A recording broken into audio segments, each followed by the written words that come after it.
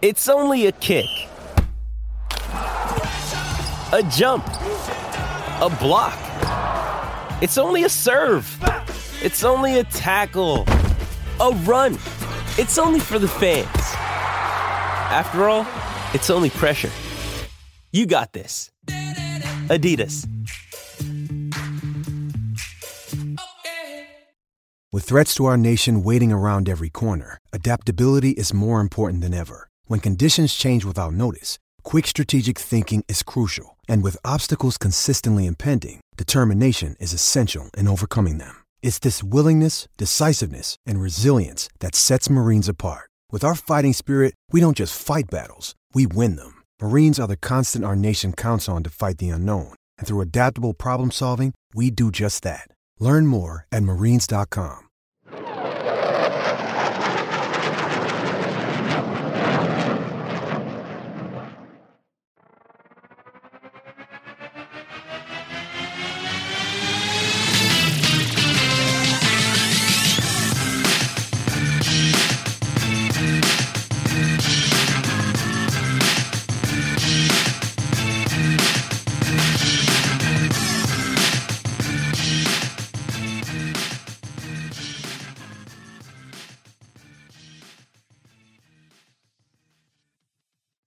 Welcome, everybody, back to the Oklahoma Drill Podcast. I'm your host, Andrew, and as always, I got my co-host, Matt, here with me. We are ready to finish up our position preview ahead of the 2022 NFL Draft, get through the last handful of positions here on defense. Today, we're going to be going over the linebackers as well as the cornerbacks and the safeties, rounding out the defensive side of the ball, finishing up with the positions ahead of the draft on Thursday. Matt, I am so excited for this draft to get here. I'm so excited to break down all of these future Jets players and who they're actually going to take. And the endless discourse over what to do at 4 and 10 can finally come to an end and we can move on.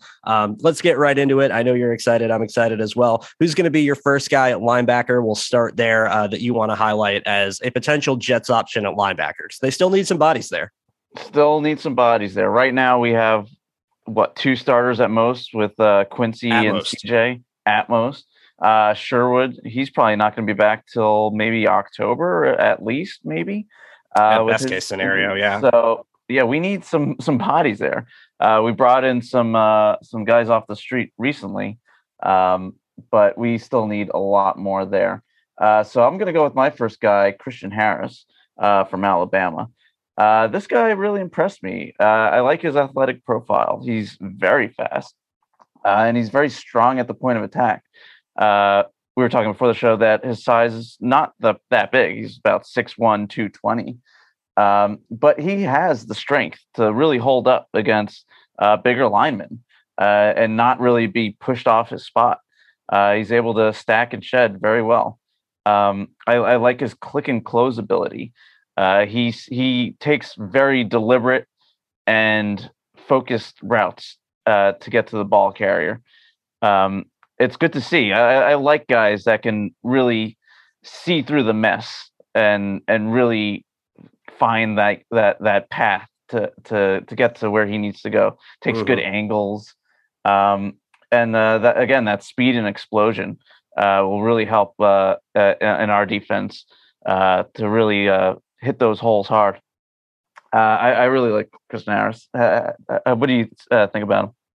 Yeah, I like him a lot too. I actually think he's a little bit underrated in this class overall. A lot of the things that Nakobe Dean does really well, Christian Harris does the same things just as good. Maybe not exactly to the same level of speed or explosion of Nakobe Dean, but it's not far off. And his instincts are certainly there. If you are going to be the play caller for Nick Saban, you got to know what's going on around you. And the fact that he ran the mic position for Saban, made the defensive calls in that defense, speaks to his football IQ, speaks to his intelligence, and it shows up on tape with his instincts. He's usually not out of position, pretty aware of where the ball is. And you mentioned his angles. His angles in pursuit are fantastic. His ability to find the right lane and judge and know when to explode and when to break down and when to completely and totally go balls to the wall of the sideline or when to get over top so that he doesn't miss the tackle. It's really, really well well made. well thought out. I really like his ability a lot. He's been one of my favorites of this linebacker group that I think is a little overrated or underrated, underrated overall. But yeah, I like Christian Harris a lot. I think he would be a solid fit as a will for us. It would be a little bit different of a defensive scheme for what he's used to at Alabama. But I don't think it would be so different to where he couldn't do it. And if anything, it's simpler. So he should have an easy time figuring it out. He's got a lot of traits that fit what we do rather than playing the exact same system that we play. And I look for guys that have that hard-nosed look to them at the point of attack, while also having the speed to hang in coverage as well and go sideline to sideline. I've seen him constantly hang with backs and tight ends going all the way downfield. So I think he does a lot that we ask for. Yeah, I think so too.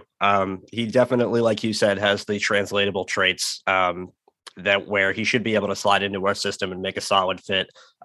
You had mentioned the Jets needing bodies at linebacker, and you're 100% right about that. They only have 6 on their roster right now. If you look at the names, there's only one new name. So they signed Jacob Martin, who they're listing as a linebacker, who very well might be more of a reserve pass rusher, kind of linebacker D end hybrid. Outside of that, it's Hamza Nasruddin and Jamie Sherwood, who were the 2 draft picks last year that converted safeties. Delshon Phillips, who was a reserve player who got some playing time this year that Robert Saleh was decently high on. And then the 2 starters in CJ Mosley and Quincy Williams. So we don't know really what is going to happen with Sherwood with his injury. We don't know how Hamza is developing and if he's staying healthy. We know what Delshon Phillips is. He's a backup caliber player. There really isn't a lot here. There's a wide open job. Even Quincy Williams, as good as he played last year and as confident as I am in him progressing in this defense and getting better, I don't think his spot is outright secured. So there is the question, getting back to Christian Harris and getting into some of the other guys we might talk about. How early are you going to take a linebacker? Where does it make sense to draft this position? Because it definitely is a need. I wouldn't say it's as pressing of a need as some of our other top positions, but if the right player was there, if availability lined up, I wouldn't be opposed to using one of our second round picks on a linebacker if the system fit and everything works out and the player value is there and there aren't any other obvious players left on the board to take. I could definitely see them using 35 or 38 on this position. Yep, and that's right around. Well, I have Harris as more of the 40. Yeah, that'd be range. A little early for him, but not egregiously so. No, not too early. But again, this coaching staff really prides themselves on really developing these linebackers out of nowhere. So I can see them maybe addressing this just because it's still very much a need. But at the same time, I see them more looking to fill these holes a little later on in the mid rounds. Yeah, I think so too. It's hard for me to get an exact read on how much they value the position in terms of draft allocation and how much they value their ability to coach the position up. Because I go back to last year when we were all sitting there absolutely stunned that they passed on Jeremiah Owusu-Koramoah with their second round pick. I think it was 39th overall last year. Granted, they took Elijah Moore, and we're all very happy about that. And I think all of us, including Vitor at the time, after that was made, we did our draft wrap up, sat there and said, we're upset that we didn't get JOK, but if you're going to get Elijah Moore and Elijah Vera Tucker, we'll live with it.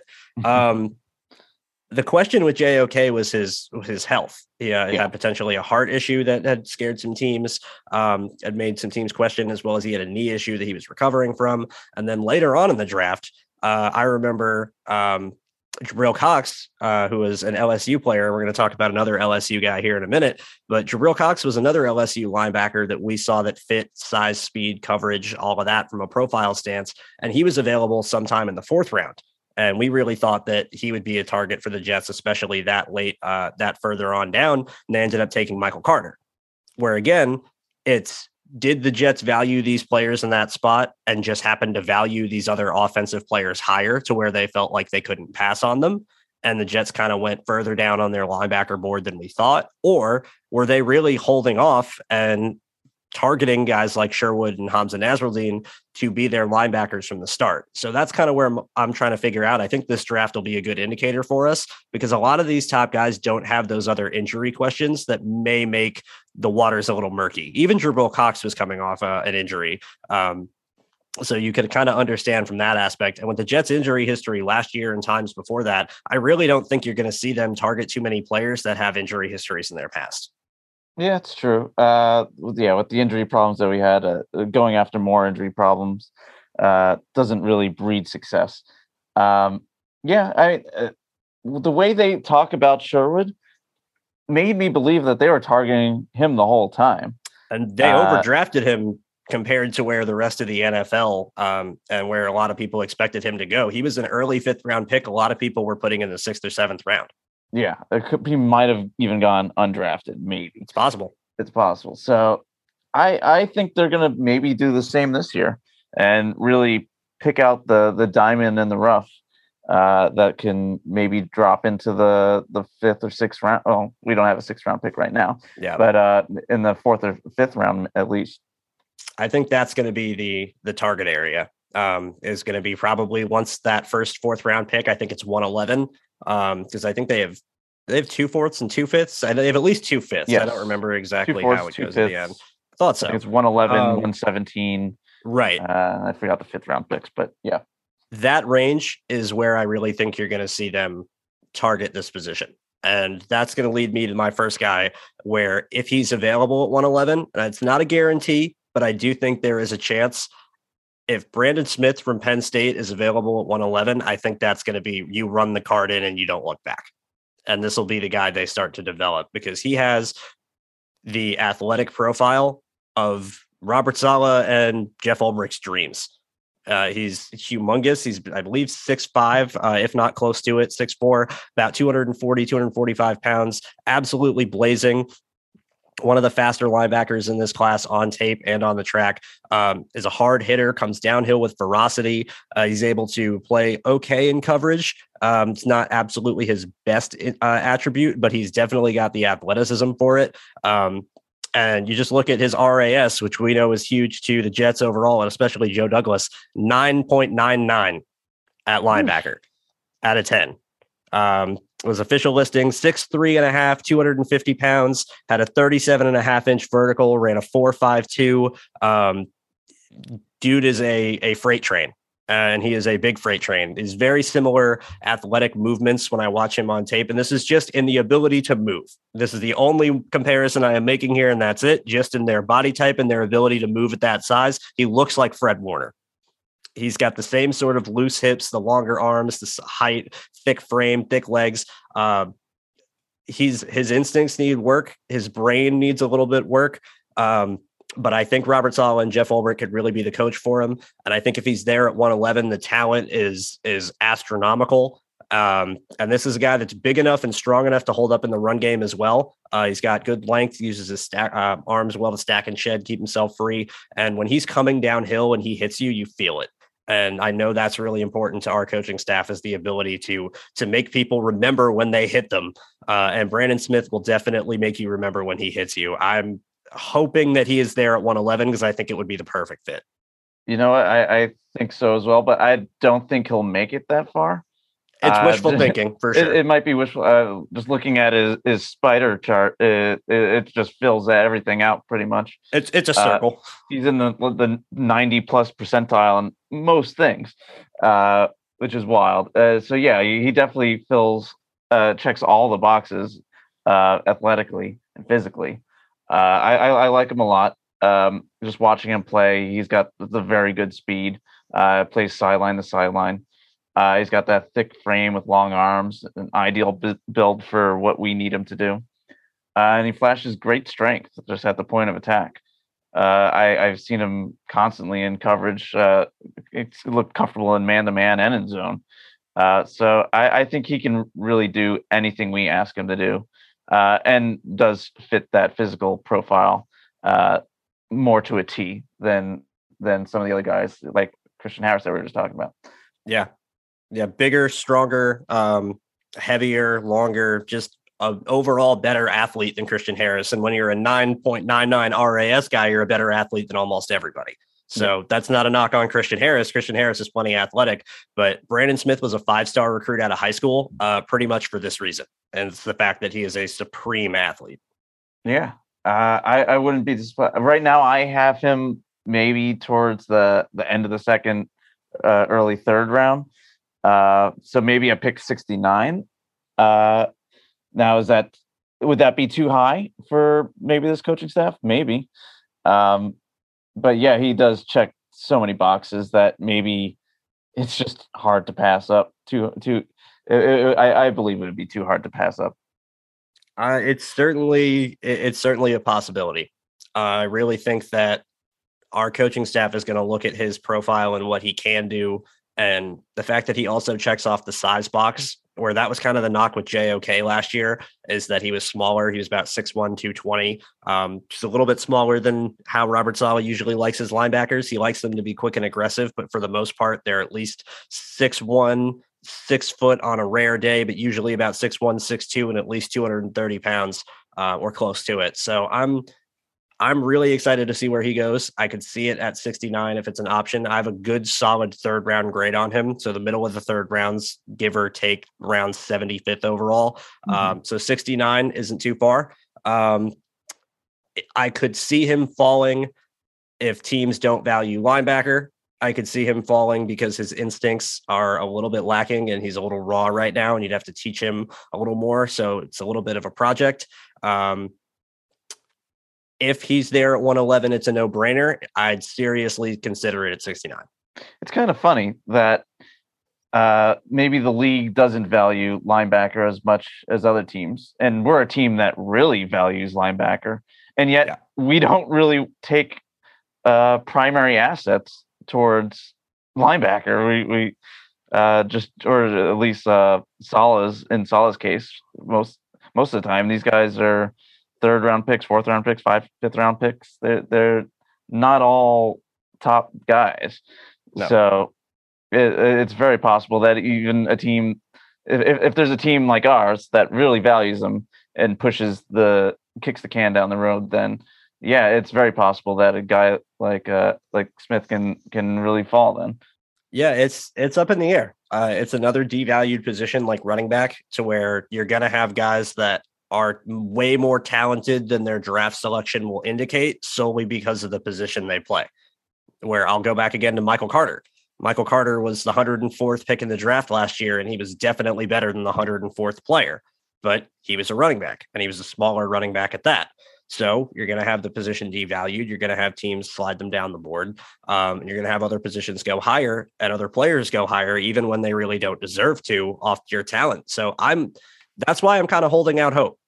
Where would 111 be a fall for him? Yeah, it would. But I'm not sitting here thinking it's completely and totally out of the question, just because linebacker is so up in the air from a position standpoint. And you also have linebackers are very specific to what teams run schematically, which is why we're going to highlight a certain handful of players here. And one of the guys we're going to talk about in a little bit, sneak preview of Leo Chenal at Wisconsin, isn't so much of a scheme fit for the Jets, but would be a scheme fit for other teams. So Brandon Smith, you might have teams need linebackers, and they might take somebody who's a better fit for them over Brandon Smith just because he fits them better as a scheme.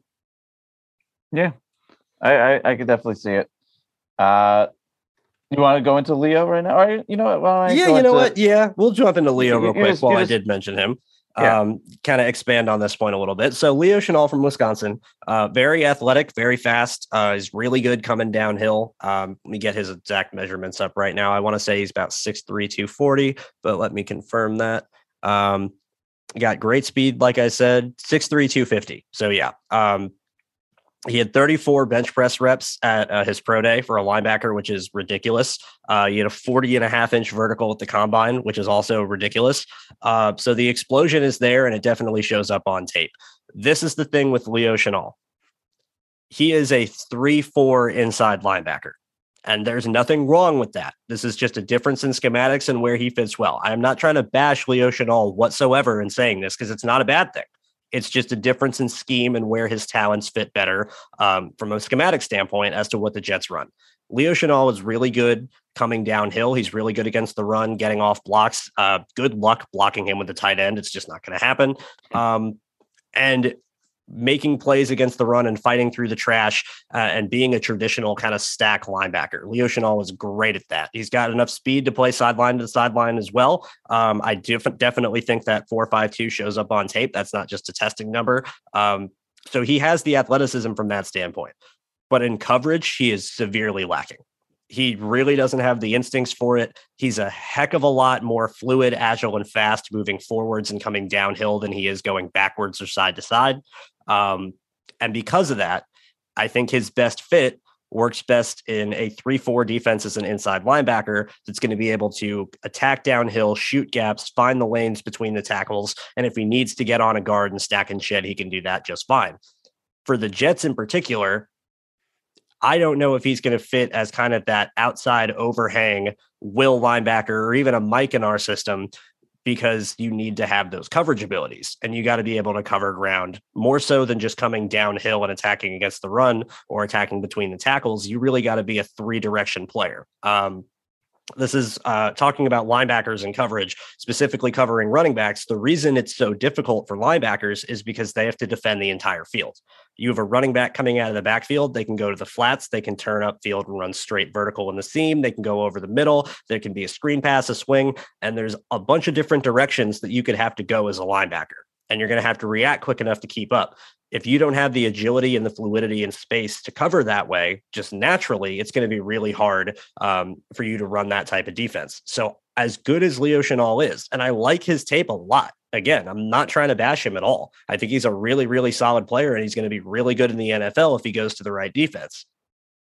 But he needs to go to the right defense, and that defense is not the New York Jets defense. Unfortunately not. Yeah, I loved his tape. I remember when I was... He's a great player. He's a great player. I remember watching Tyler Linderbaum on Iowa and seeing that he had trouble moving Leo around. So his power is undeniable. His base strength is incredible. And he's relentless too. So Absolutely. He's the kind of dog you want, right? We talk about how we want dogs. We want players that play with that edge. I think he definitely has that.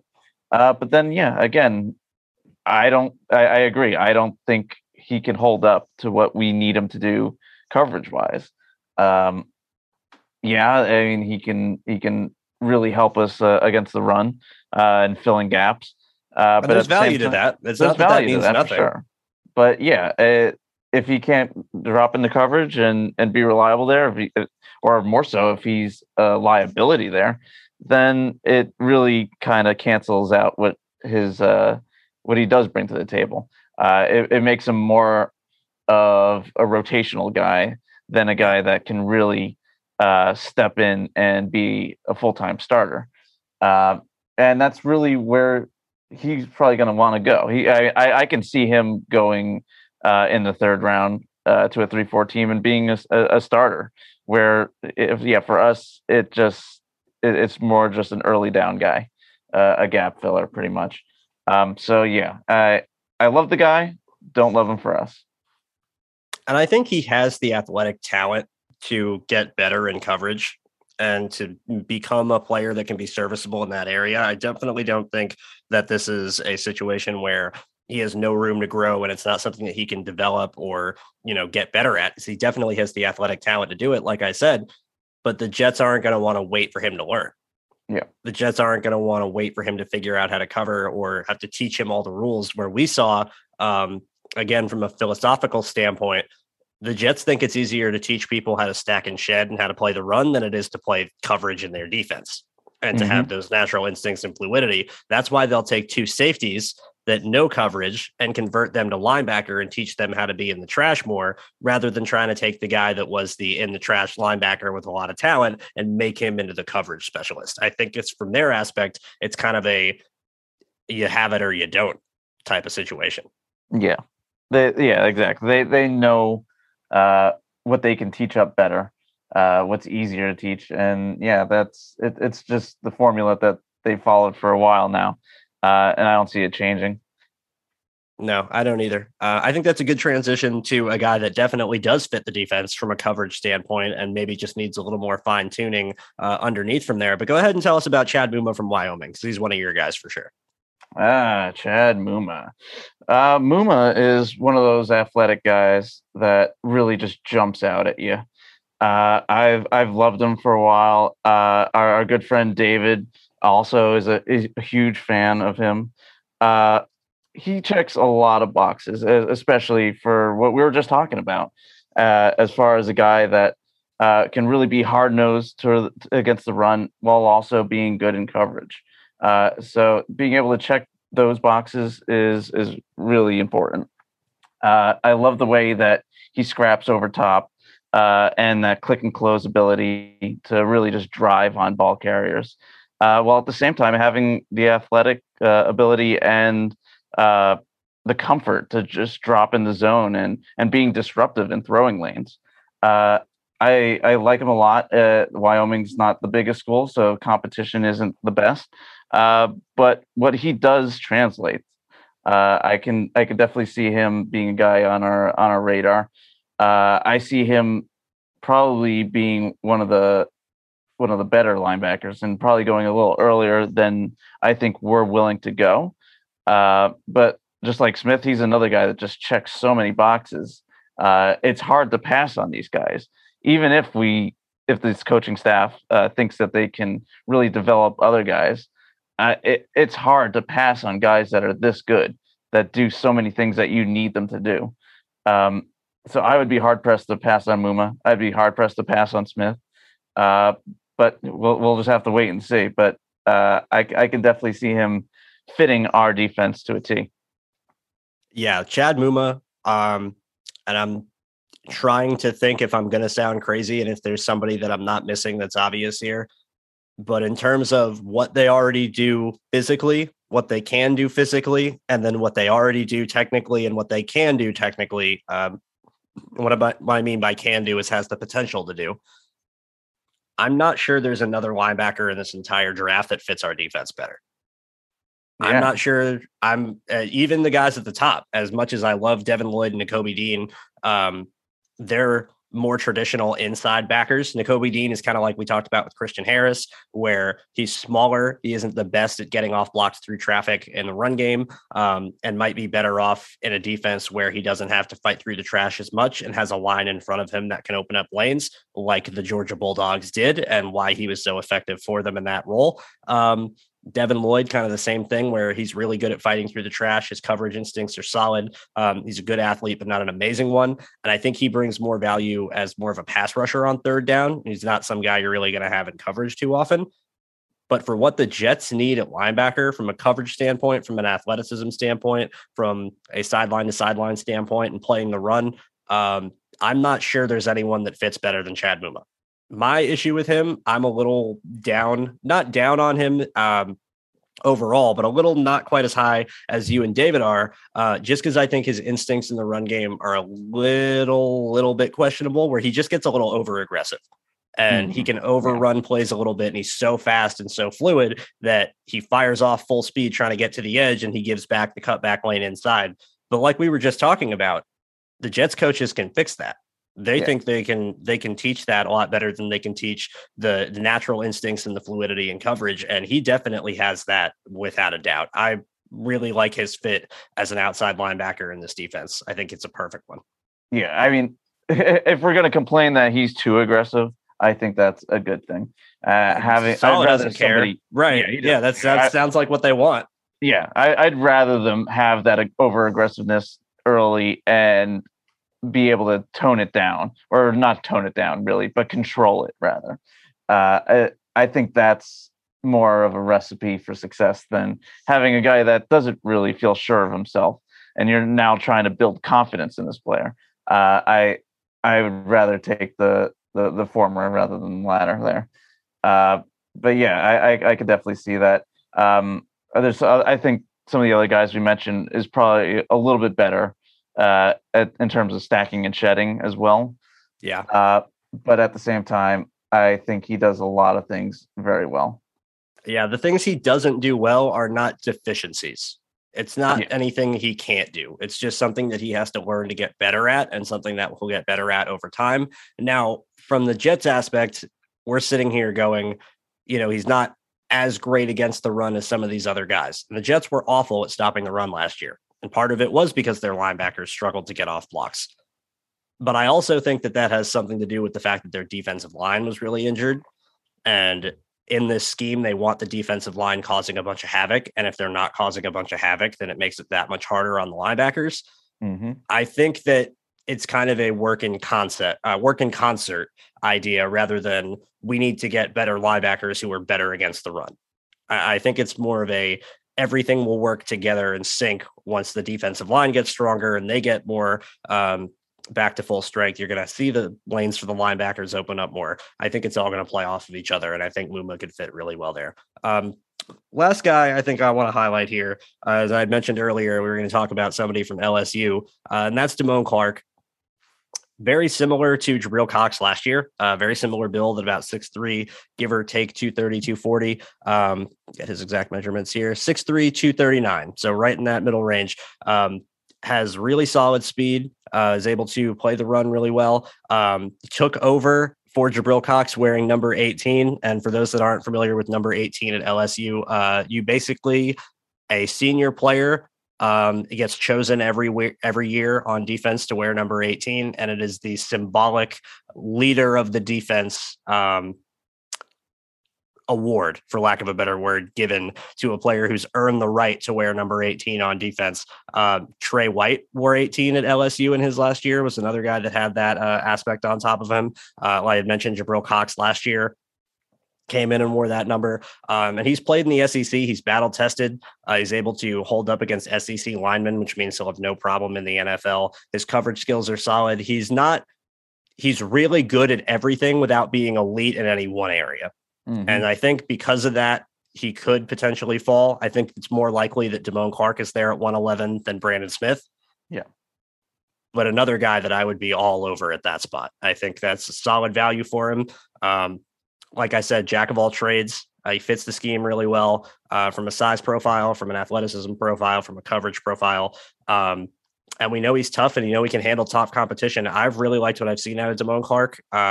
Not my absolute favorite, but again, looking at guys that fit, looking at guys that have the athleticism, the coverage instincts, the click and close, the tracking speed to the edge, all of that, I really think that he fits really well. Yeah. But yeah, he's another guy that kind of fits what we want in coverage first. I feel like he feels very comfortable in coverage, in zone, or in man. And he has the athletic ability to hang with receivers also. But at the same time, there's still a lot of stuff that I want him to work on, especially in the run game. I believe his eyes can be a lot better. The way he reads play fakes, I think he falls for them way too often. He hates misdirection. It's not good for him. It's not great. So his instincts can definitely improve a lot. That's also another thing. Like, how often do instincts really improve? It depends. I really think that for some guys, it takes a little bit of time, and then once the instincts kind of click, it's like, look out. Mm-hmm. And I look at Devin White. He was another LSU linebacker, funny enough. I look at Devin White as a really good example of that, where Damone Clark is not nearly the athlete Devin White is. We'll start with that first and foremost. But Devin White was a former running back who had only been playing linebacker for like 2 or 3 years by the time he was coming out of LSU. And you could see when he was reading plays in the run game that he still read plays like a running back. And was basically anticipating where the cutback lanes were going to go and filling them from the other end of as a linebacker. And it got him to shoot some gaps really, really well and have some splash plays. And then it had some other plays where he'd be completely out of position and in the wrong gap, and the offense would take advantage of that over aggression. And I think Damone Clark is kind of similar in that aspect to, once he gets more reps, once he gets more time in the pros, I think that those will start to grow with time, and I think that they can improve. It's hard to teach that, and I don't think they can ever improve drastically, but I think you can learn to get better instincts. You can learn to be more sound in the scheme that you're running and learn tells to make things kind of click better for you overall. I don't think it's a complete and total death sentence. No, I agree. Yeah, maybe it doesn't improve to where he's one of the best. Right. He'll never be Luke Kuechly, but no. expecting him to grow into that is just unfair. Yeah, I think he can most definitely develop into a player that at least won't be a liability. And then he still has all the other abilities that we covet. The way he can click and close and crash down on running backs trying to hit the edge like a tidal wave. So he's got a lot of things going for him. Again, he's a guy that does need to develop though. So then it also goes back to, can our coaches wait on somebody that really needs to develop, or do we need to take more of a finished product? Yeah, that's going to be the question. And we'll see what the Jets decide to do and where they value other positions. And if this is going to be a spot where they look towards the later end of the draft and try and find guys that they can coach up, or if they're going to take maybe a more polished player with a higher ceiling that they could coach into a really, really good player. That's going to be left to be seen. Matt, you got any other linebackers you want to talk about, or do you want to jump into these safeties? Just one more. I want to talk a little about Mike Rose from Iowa State. Yeah, go for it. So I didn't really expect much when I saw him in flashes, just watching other players, and I didn't really get a chance to dive too much into him until pretty late in the game. But then once I did, I came away a lot more impressed.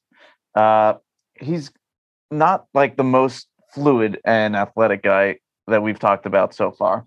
Not at all, really. But at the same time, he's very strong at the point of attack. He really fights through tough blocks. He's got good hands to really stack and shed and separate and gain leverage.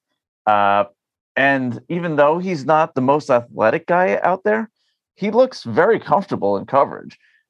He's got great soft hands and makes some wild catches out there. He's got good instincts for dropping into passing lanes, and he really has good eyes to follow where he thinks the ball is going to go. He uses those instincts and really puts himself in a position to be disruptive in the passing game. So yeah, he maybe doesn't fit the athletic profile that we have mentioned that we would really look at, but at the same time, he does a lot of the things that we really want a linebacker to do already. So as athletically, I think it puts him more of as a backup. But what he does well, I think, can maybe even drive him into a more prominent role. He's a guy that probably won't go early at all. I could see us taking him in the 5th round easily, and really developing him to be a real piece in the middle of his defense. So I think he fits a lot of what they have done as of late when searching for linebacker prospects. Yeah, he's interesting because he doesn't really play a traditional linebacker position for them. Iowa State's defense is a little wacky, and that they do some unusual stuff where he's pretty much playing overhang, which is, for lack of a better word, slot corner at 6'3", almost 6'4", and 245 pounds, where he's so far out to the edge and he's playing with all this space for the defense where, like you said, he's really adept in coverage because he's been asked to do it so much. Mm-hmm. And you see a guy out in slot running up with tight ends and running up the seam in cover 2, matching on slot receivers. There's a lot to like from a coverage aspect with him. I am a little questioning about him in the run game, where I think that's where his instincts kind of falter a little bit. But like we just were saying with other guys, that they'll teach you how to play the run and they want your instincts and coverage on top of that. So I could see him as a 5th round option for sure. I think he has the frame for it. He doesn't quite play to that 245. I wish he played a little stronger. But I do like his profile from that aspect. I do like his abilities in coverage. And I definitely think that he's a guy that will be available later to where we don't have to question of, oh, if this guy falls, he'll be a good fit. I think he'll be there if they want him. Yeah. And then it's more of a question of, are these the kind of guys that we can rely on? Like I just said before, like, do we need to go for more finished products, which he would not fit, but he would fit more of what we did last year with like a Sherwood or Nazardine. Yeah, I could definitely see him fitting from that angle. Really quick before we get to safeties, I'll throw one more guy in there, not spend too much time on him, but I do want to talk about DeMarco Jackson from App State. Interesting in that I'm questioning his fit overall for everything, but attitude half the time. Because Marco Jackson, when he's like full blown going and he's coming downhill and he's triggering and full speed, and he's putting all of his effort into the play, it's something to see. His click and close and his ability to get through lanes before they close and just smack ball carriers in the mouth. It's really, really impressive. He's got like 3 rocket boosters up his butt when he decides he wants to. But then the question is when he wants other plays when he wants to. And there's plays where he has the speed to track a guy to the edge and he's barely jogging because the play's, too far outside of him. And you really want that sideline to sideline linebacker to, kind of play in that same aspect. But I watch him move and I watch him come downhill and his size and his frame and all of that. And again, from a movement aspect, not saying anything more than just a movement aspect and a frame aspect, he looks like Deion Jones. And I know that that's a guy that the Jets coaching staff likes because Jeff Ulbrich pretty much handpicked Deion Jones at Atlanta and coached him up to be what he is now. So I see the potential there from that aspect. I like his potential in coverage, although it's not the best. He has the fluidity for it. I think the instincts need to be a little bit better, but his change of direction ability is fine. It's just about lighting that fire under him and, getting him to go full speed all the time. I don't know if the Jets are going to like that. I think Robert Saleh in particular is not going to be someone that likes that. And like you had said about Muma, where they'd prefer over aggression to under aggression. So I'm questionable about the fit from that aspect, but I do like when DeMarco Jackson is at his best, I love the best of DeMarco Jackson and how that fits for us. Yeah, when he's at his best, it's hard not to notice him. One thing that another knock, other than the hot and cold motor, is just his arm length. I think it's pretty short, and it shows when he's not really squaring up his tackles. Yeah. If they're a little bit away from his frame, he does have a lot harder time really bringing ball carriers down. I've seen a lot of ball carriers just run right through his arm tackles because he can't really wrap around them. So he's definitely got a lot there to like, especially as a pass rusher too. But at the same time, are we really looking for a pass rusher from our linebackers? And that's another thing. I don't think we are really. More run support and coverage. Yeah, they get schemed on blitzes and they will rush the passer every now and again, but it's more about scheming the guys to where they have a lane to go through and not so much about them beating blocks to do it. Exactly. So another 5th round guy maybe to think about if we don't take anybody earlier. Right. And when you're taking guys in the 5th round, you're taking guys with some negatives. It's expecting there to be, a perfectly fine prospect with no weaknesses in the 5th round is just not realistic at all. So if that's when you're going to be waiting to target that position, you're going to have some guys with some flaws. That's just the nature of the game. Exactly. But then it's just all about, do you trust these coaches to teach them? And yeah, I do. Yeah, I think so too. I definitely do. We know our coaching staff, and we talked ad nauseum last year about their strengths with linebackers, and it's the same thing this year, where it's the position that they've coached themselves. It's the position that they've had a great track record coaching. There's no reason not to believe that it's not going to continue. Yeah, I agree. All right, let's get to these safeties here. Matt, who's your first safety? All right, I'm going to go with Michigan, Daxton Hill.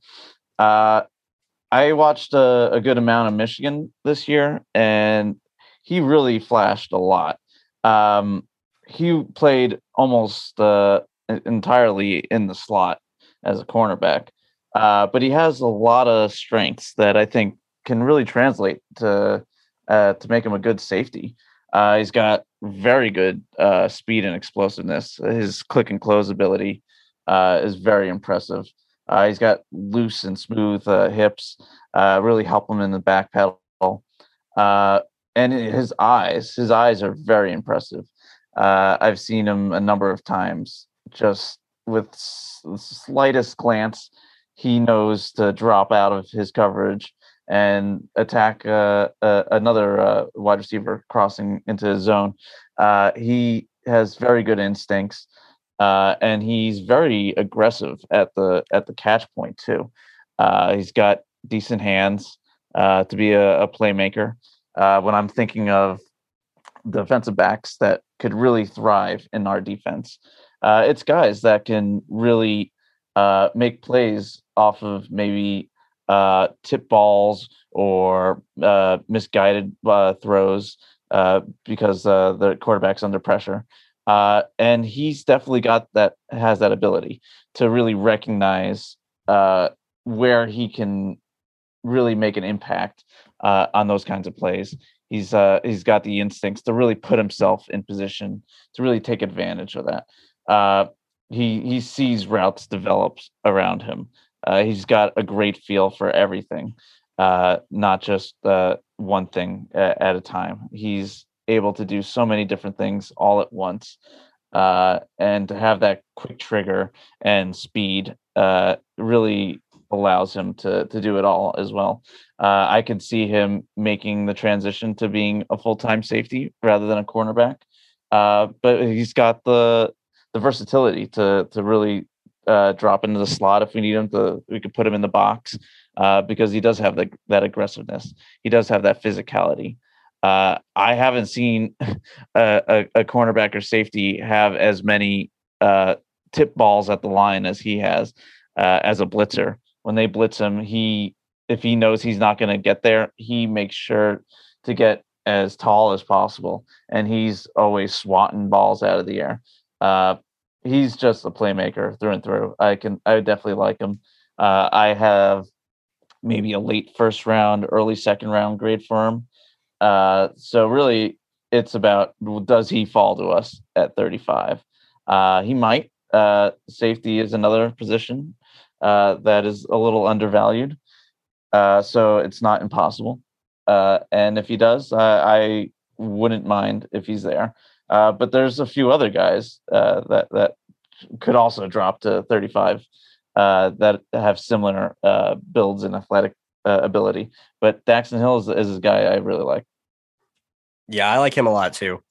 He is a great example of when a great athlete has great instincts to match, because he's a lot better of an athlete than I think he's getting credit for, because everyone sees, oh, he's more of a slot guy and, he's versatile and he's smart and he can play all these positions. But he's like 6 foot, 198 pounds, ran a 4.38, had a 43-inch vertical in high school. This is a serious athlete where if he wanted to be a full-time corner, he probably could. And the ability to also play as a safety, play in the slot, play at other alignments, it really helps to his versatility. My only thing with him, and it's nothing again against him in particular, it's about how the Jets run their defense and where he would fit. As we're going to talk about as we get into these safeties, the Jets really need a single high, free, deep safety, where a guy who's going to be patrolling on the back end, who's going to be off the line of scrimmage, who's going to be playing center field. For their defense and their single high scheme, you usually have your classic free safety deep, and you have your strong safety who's your in the box player, who's your matchup player, who's in the flats, who's over the middle, who's helping more in the run game as a force player, all of that. That's why they signed Jordan Whitehead. That's what Jordan Whitehead does really, really well, and why he's going to be an excellent fit in this defense as a strong safety. And I can't wait to see how he plays, because I think he's going to I think Jordan Whitehead's going to be fantastic this year, but he needs a running mate in the deep middle. He needs a running mate on the back end.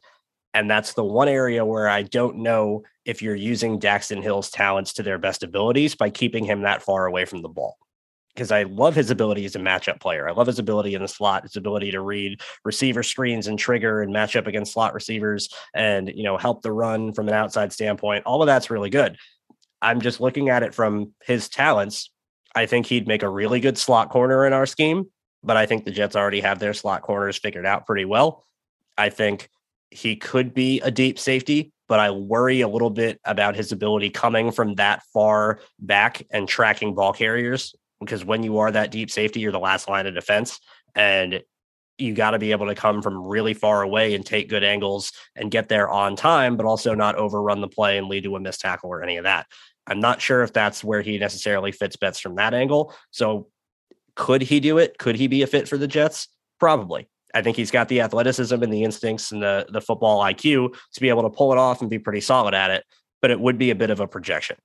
Outside of that, looking at Daxton Hill in a vacuum, I really, really like the player. I really like his versatility. He's like a better version of Julian Love from a few years ago coming out of Notre Dame, where he was the same sort of build, had some safety versatility, played in the slot, could play kind of that overhang role, and then eventually became more of a cover 2 safety with the Giants. And kind of a half field guy, and did pretty well there. I think Daxton Hill has that same sort of ability, just better. Yeah, I mean, yeah, like you said, he is a lot of projection. For us in particular, for our scheme. Not Daxton Hill is a project, period, because he's not. He's very developed. He's very smart. He's very athletic. He's very instinctual. But how he would project as a free safety in our scheme is a projection because we haven't seen him do much free safety. Exactly. But I don't know if I would say that we would be wasting his talents, because a lot of those talents could just be repurposed a little bit. It's a good way to put it. So I could definitely see him taking everything that he does well and just sort of shifting it a little bit just to fit what we need the most. And he can really find a little niche there. But again, it is projection. So it's more, do they think that he can develop into that guy that we need, center fielder with the range and the ball hawking ability? I believe he can. I'm confident that he can, but maybe there's other guys that are a little bit more sure-footed in that role. There are, but if we're thinking of going a little earlier, we're betting on what he does very well and his elite traits. I think we could do far worse. Oh yeah, I think so too. If Daxton Hill ends up on the Jets, I'm not going to be upset with it at all. I think that he will find a way to make that switch work. The athletic talent is there. The instincts are there. All of that is there. I'm confident that he would be able to fill that role and do it well and be a solid player. Not worried about that at all. But you had said that there are some guys that are a little better suited for that role. And that's going to lead me to my first guy here, where in all seriousness, the closer we get to the draft, I think we're 5 days away now as we're sitting here recording this. I'm getting to the point where I kind of want to trade up for this guy. And normally I'm not there for safeties. Normally I'm no safeties in round one. You know, you can find them later. But Lewis Cine from Georgia is the missing piece to our defense. Lewis Cine from Georgia is the final just catalyst that would make everything else work in such beautiful harmony that I can't even explain it. I'm going to try to over these next couple of minutes, but if the Jets get an edge defender at 4 and they get a wide receiver at 10 and they have both of their second round picks and Lewis Cine gets past, say, 25, again, not trying to think of any specific team, but that around range between 25 to 32, I'm calling those teams. And I'm seeing what it would take to get up from 35 to see if the Jets could get back into round one and make sure they secure this guy on the back end of their defense. Because if they do, holy crap, is the Jets defense about to be really good. Lewis Cine is, like I was just talking about with Daxton Hill, where if you're going to be that deep safety and you're going to have to track balls to the edge and be that last line of defense, Lewis Cine, no hyperbole, is one of the best at being in a deep alignment and coming downhill and tracking ball carriers that I have ever seen in my life. It's mind-blowing how fast he gets from that deep alignment to the edge or to the inside or wherever the ball was going. He's never overrunning the play. His angles are perfect. His closing speed is insane. And then when he gets there and he meets the ball carrier, it's like they get hit by a freaking ice cream truck. He is such a hard hitter. He will stop you in your tracks. You don't gain extra yards. You don't fight for the last couple of yards and turn a short gain into a 4-yard gain with Lewis Cine. You go down the second he touches you. And then you factor in his coverage ability. He's got great range. His eyes on the back end are great. His closing speed is awesome. The same closing speed downhill. He's able to do it in other directions. His ball skills are great. He's long. He's big. His ability to track the ball in the air and see where it's flying and make a play on it from that angle, awesome. He can match up in man on tight ends and been really good at that in the past. I think he could match up against some slot receivers, although it wouldn't be the best thing to his game. I think he's capable of doing it. And most importantly, and this is the last piece that makes him such a perfect fit and why I really think he is the missing piece of this defense. Like I was saying before, ideally, you're going to want your free safety in this scheme and a guy who can drop down and play strong safety, use a little more better in the box player. The Jets have that box player with Jordan Whitehead. They need that deep guy to go with him. However, offenses are smart. Offenses are not going to sit there and say, okay, we're just going to let you keep that guy deep as the deep safety and have this guy here as the strong safety. We're going to find a matchup for him. We're either going to put someone in that spot that strong safety is going to be too hard to cover, or we're going to come out in one formation and show a strength of a formation to a particular side of the field. And we're going to run a shift and we're going to change our offensive formation before the snap. And we're going to line up in something different with a different strength and a different alignment that's going to cause the defense to be unbalanced. And it's going to cause the defense to have to rotate and shift to match that alignment change from the offense. And when that happens, sometimes safeties have to switch roles. Sometimes just the way the coverage changes, you're going to see the guy who is down in the box is now going to rotate and he's going to go deep. And the guy who is deep is now going to come down and he's going to be in the box. You can get into trouble sometimes when you have guys that are very, very defined as a free safety and a strong safety, having those roles switched. Because now you're going to have a guy deep that may not be as good in deep coverage that you can exploit over the top, or you're going to have a guy in the box that isn't good against the run, where you're going to have to potentially worry about giving up the edge because your force player isn't as good. You put Lewis Cine in this defense, and you take all of that away. Because Jordan Whitehead is perfectly capable of being a deep safety. And again, it's not the best thing he's good at. He's not the thing he's best at, but he's certainly not a liability. He certainly can do it. And a few times a game where if there's going to be a rotation and he's got to go deep, he'll be just fine. And you put Lewis Cine in the box, you don't got to worry about your run game. You don't got to worry about your force to the edge. You don't got to worry about being a liability against a tight end or a matchup or having a guy be able to box out your smaller safety. None of that. He could do whatever you need of him to ask in this defense as a safety in either spot. And so could Jordan Whitehead. So now you have these two versatile defenders at safety that can both line up anywhere, depending on however the offense wants to line up. And they're both capable of filling each other's role. You're never going to get caught out of position. And you have another guy on top of Jordan Whitehead, on top of Quincy Williams, on top of CJ Mosley. That's an enforcer in your defense that will come up and smack you in the mouth and make you remember going over the middle is a bad idea. And you're going to have receivers drop some passes because they're scared of Lewis Cine. They're going to be hearing footsteps when they're having to run that 3rd and 7 slant. And they know Lewis Cine is playing robber as a safety and he's coming downhill to meet him over the middle of the field. They're going to know. So you have another guy that factors in as an enforcer. You have another guy that factors in on coverage. You have another guy that factors in on, run game and force player to the edge and coming downhill and all of that. And he's going to be last line of defense, not give up touchdowns. Good luck. That's not happening against Lewis Cine. I am really, really, really, really considering making him my safety one over Kyle Hamilton. Just because I think Hamilton's bold. Yes. Hamilton's instincts are better. I think outright range in terms of how much ground they can cover, I think it's similar. I think Hamilton's a lot bigger and he's a longer strider. His speed may not be exactly the same as Lewis Cine, but it allows him to cover ground well, and his instincts make up for that. But I'm looking at Lewis Cine's potential, and I think he could be Derwin James. And if you don't want Derwin James on your team, something's wrong with you. Yeah, I mean, the possibilities with Scene are strong and vast. A lot of what you're saying at the end there with rotation also strengthens the point for Daxton Hill also. True. But we'll stay on Scene for now.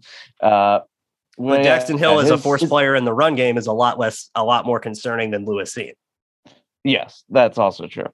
Not many people can do what Scene can deliver the message that Scene can. He's an absolute blur out there. He can sometimes just take over a game with his dominated ability. The national championship against Alabama. God. Dominated. The amount of plays that he made in that game, it's hard to really say that a linebacker or not that a safety can have that much of an impact on a game. But I can firmly say that Scene can have that impact on a game. So now it's more of an issue of where does he go? Is he a late first round pick? I think so. I don't think he makes it to the second round at all. I'd be really surprised if he does, which is why I'd consider trading up for him. I would consider it too. But then there's drawbacks to that as well. Now, if we're trading up, we'll probably have to give up our other second round pick. Probably both our second round picks.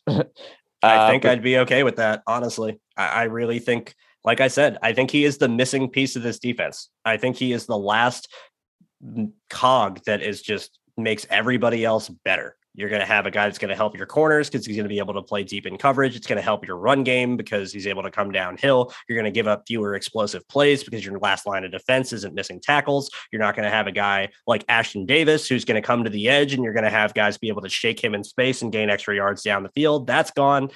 He does so much for your defense that also helps the players around him, as well as opening him up himself to make plays. I love the fit so much. It would make it worth trading up for me.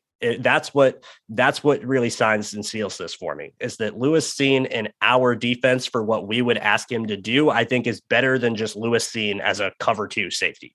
And so that's why, to me, it's worth giving up that extra second rounder to make sure you go and get him, because I think Lewis Scene could be better for the Jets defense than, say, Nick Cross, who's another guy we'll talk about, and a linebacker you want to fill in, say, a Christian Harris. Yeah. I think Lewis Scene himself is going to do more for the Jets defense than Nick Cross and Christian Harris would put together. Yeah. I mean, last year we barely had anything at safety. So the vast difference between what we had in 2021 and what Scene and Whitehead can bring are going to be so vastly different. Be the best safety duo in the NFL. They really could be. That's the type of potential they would have. I mean, people think that they don't value the secondary, but as you've pointed out from time and time again, we need studs at all levels, at every position, from safety to cornerback to linebacker to edge to interior. We need studs everywhere. So we can't just kick this can down the road. We need this stud now, because right now it's just Whitehead and Joyner as our starters. I don't think we can trust Joyner to be. No, he will get picked on so fast. I mean, even though his best position is probably as a free safety, we haven't seen him play in an entire year. And he's old. He's an older player as well. So you haven't seen him play free safety for longer than that. Yeah. So there's a lot of question marks there. And this is a position that we need to shore up, whether it's trading back into the first or early second round. We can't let this position sit too long on draft night. No, I don't think so either. I think one of the second round picks that you're going to spend is likely to be used on a safety anyway. So that's another reason for me where it makes sense to trade up, because the gap between Lewis Scene and Jaquan Brisker is pretty big for me. The gap between Lewis Scene and Daxton Hill is decently big for me. And this is just my rankings and how I personally see it. But there is a cutoff for me where I'm looking at Lewis Scene as a top 20 player. I think Kyle Hamilton's in very similar order, top 15 to 20. I'm looking at Daxton Hill and Brisker as early second round guys. And there's, again, doesn't sound like there's that big of a gap, but the difference between a first round player and a second round player is a difference. And so if I'm going to be taking Brisker at 35 and I'm not getting Travis Jones at 38, there's another, hole where you'd have to find it. Who are you going to take with that other second round pick? I just don't see any combination of players being better than just getting Lewis Cine. Yeah, it's true. I think the more ideal situation would maybe be to trade back at 4, maybe, if who they love isn't there, and getting another first round pick that way rather than trading up. Because I do love the idea of having 4 quality starters, using 4 premium picks instead of just 3. I think we have that many holes. But then, then it's more a question, like you just said, who do we take with that second round pick? That's not too much of a reach along the interior defensive line. Right. Or would you rather have Daxton Hill and Perry and Winfrey, or just Lewis Cine? I'd probably go Cine. I think I would too, begrudgingly, because I do think we really need to fill the interior defensive line. But yeah, at the same time, what Cine would bring is just so valuable and hard to deny, and one of a kind. And that's the other, is that there really isn't another guy in this class to where you can say, oh, well, he does what Lewis Cine does, just a little bit worse. Or, there's not the Lewis Cine light that you can get at 69 in this class. Like, he is one of a kind. And I think that's another reason it makes him valuable and worth trading up for. Yeah, I think maybe Cine light would be Petrie. I think he does so many different things so well. Maybe. And I love Jalen Petrie. Jalen Petrie's my safety 3. So he's again higher than other guys than most on Petrie. I freaking love him to death. But even still, I don't think that he has the same deep coverage ability where he could survive as a deep safety, but it wouldn't quite be what he's best at. Yeah. And Petrie's really good in the box, really good at playing in the run game, being in the slot, being matched up in that sense, where it's similar to Daxton Hill from that angle. But Lewis Cine, like I said, his ability to be in that deep alignment and then come downhill to where if you are running... Right. If you're running a toss play to the edge and Lewis Cine is your free safety, I'm so scared for your running back. I'm so sorry for what's about to happen to him, because you're about to have this 198-pound ball hawking missile. Right. Yeah, exactly. Yeah. Just ball of dreadlocks and tenacity just coming full speed at you. Like, that's so rare. That trait that he has, his skill set as a lining up at free safety in a deep alignment and then coming downhill against the run or swings or screens and to track from that far depth, from that far away, it's elite. It's elite of the elite. It is as good as some of the best safeties in the NFL that are deep safeties that come from that alignment. And it's why my comp for him is Derwin James, because I don't know of any other player in the NFL other than Derwin James right now that can do as much as Lewis Cine does and be as effective in the run game, as effective as a coverage safety deep, as effective in man on tight ends, as effective as an overhang in the run game, all of it. And then the speed and the closing, the tracking and the angles and the tenacity on top of that, and just the force that he hits with, it's one of a kind. I could gush all day about Lewis Cine. I think we need to move on to some of the other guys that we have here down the list that could be a little more likely options, but I'm going to keep banging the table for it, because I really think that it's such an important part to our defense that's been lacking for so long. And you have a guy that is the absolute dream piece of your defense that you don't have yet. I just think the matchup between player and scheme and attitude and everything else, I mean, that is a guy Robert Saleh is going to fall in love with on tape. That is if that isn't a jet, if that isn't all gas, no brakes, I don't know what is. Like that. He is the definition of all gas, no brakes. I wholeheartedly agree.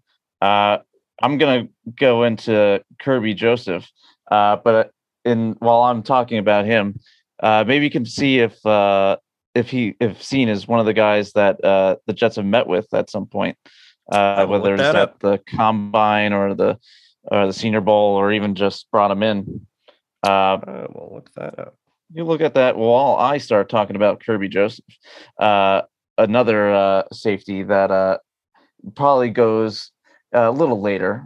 We've talked about a lot of the top guys with Hill and Scene, and even Petrie for that matter. Kirby Joseph is probably the next tier up. I think he is a pure center fielder, much like Kyle Hamilton is. He's very long. He's a 6'1", 203, but he's got great instincts as a center fielder. He covers a lot of ground. He's got a very quick and compact back pedal. Good hips, good hip fluidity. He's got great eyes. You can see him just going route by route, and knowing when to drop off of one and go to the next. And then he's got the range and the recover ability speed to really catch up and make the plays that he needs to as a center fielder. He's got very good hands. I believe he tied only Dane Bunton, I believe his name is, from Iowa, with the most amount of interceptions this year with 5. He's got a nose for the ball.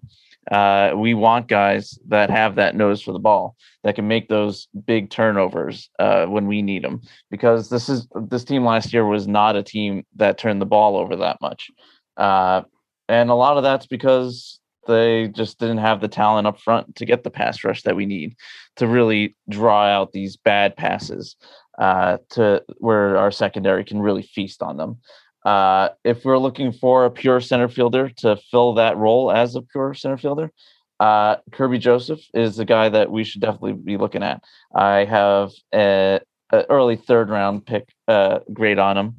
I could see him maybe bumped into the late 2nd round if there's a run on safeties. But again, it's not the most valued position. So I could definitely see him lasting till the 3rd. He does fit a lot of what we need, but I would say, if comparing him to Scene, if we are to rotate him down into the box, I don't think he would have the same impact as Scene, because nobody would have that same impact. But he does really take on that center fielder role and does it very well. Yeah, he definitely does. Lewis Scene, to answer your question you asked before you started breaking down Kirby Joseph, is one of 2 safeties to get any visits at all from the Jets. The other safety that's got a visit is Tariq Carpenter from Georgia Tech, who's a hopeful safety linebacker convert. Okay. So the only traditional safety they've met with at all is Lewis Scene, and they had him in for a private visit. So that says a lot, because this is supposedly a position that they're definitely going to be looking at. It's one of their 4 biggest needs, as we've said for a long time. Yeah. So the fact that Scene's the only pure safety that they brought in, it's probably a safe bet that they might be targeting him. Let alone brought in, spoke to. Yeah. They didn't have any other combine visits. They didn't have any other workouts or pro day visits with anybody. The only safety that they have had any official contact with this year that's a true safety is Lewis Scene. Take what you will from that, folks. Yeah.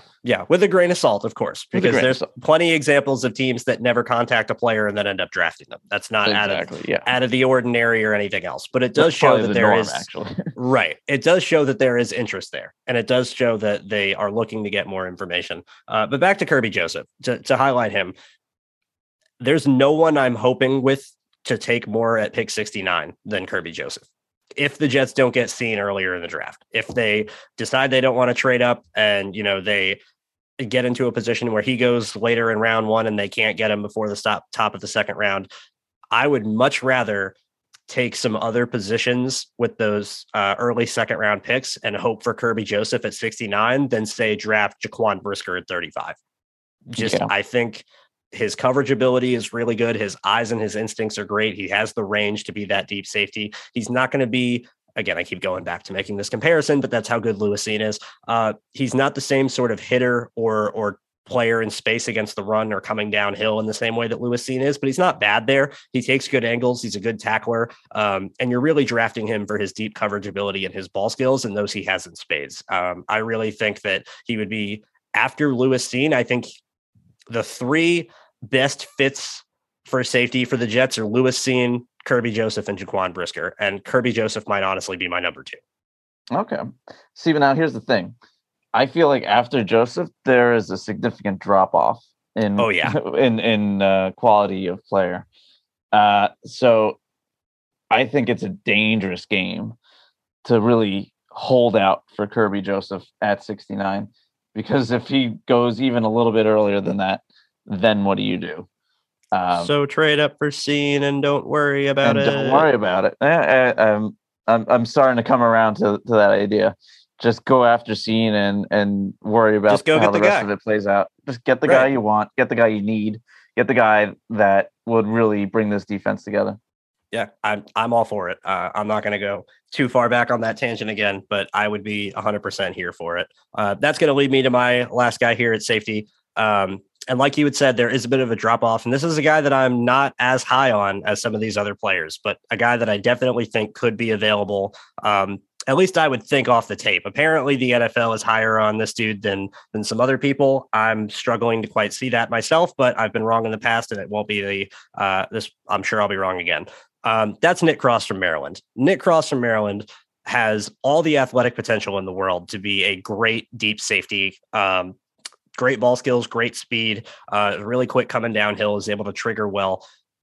But my thing with Nick Cross is his instincts and his awareness and his coverage ability and kind of just his play overall is so streaky. Yeah. Where he has plays where he looks like a first round pick.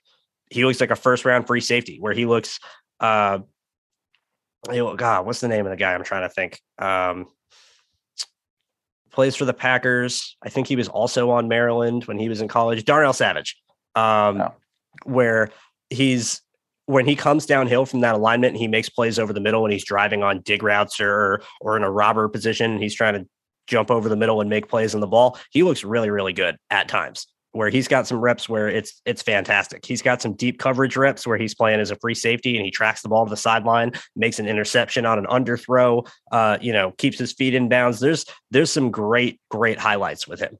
But there's also plays where he's playing deep safety and coverage, and there's a play action and he's looking completely at the wrong receiver and he lets a guy run right behind him for a huge touchdown.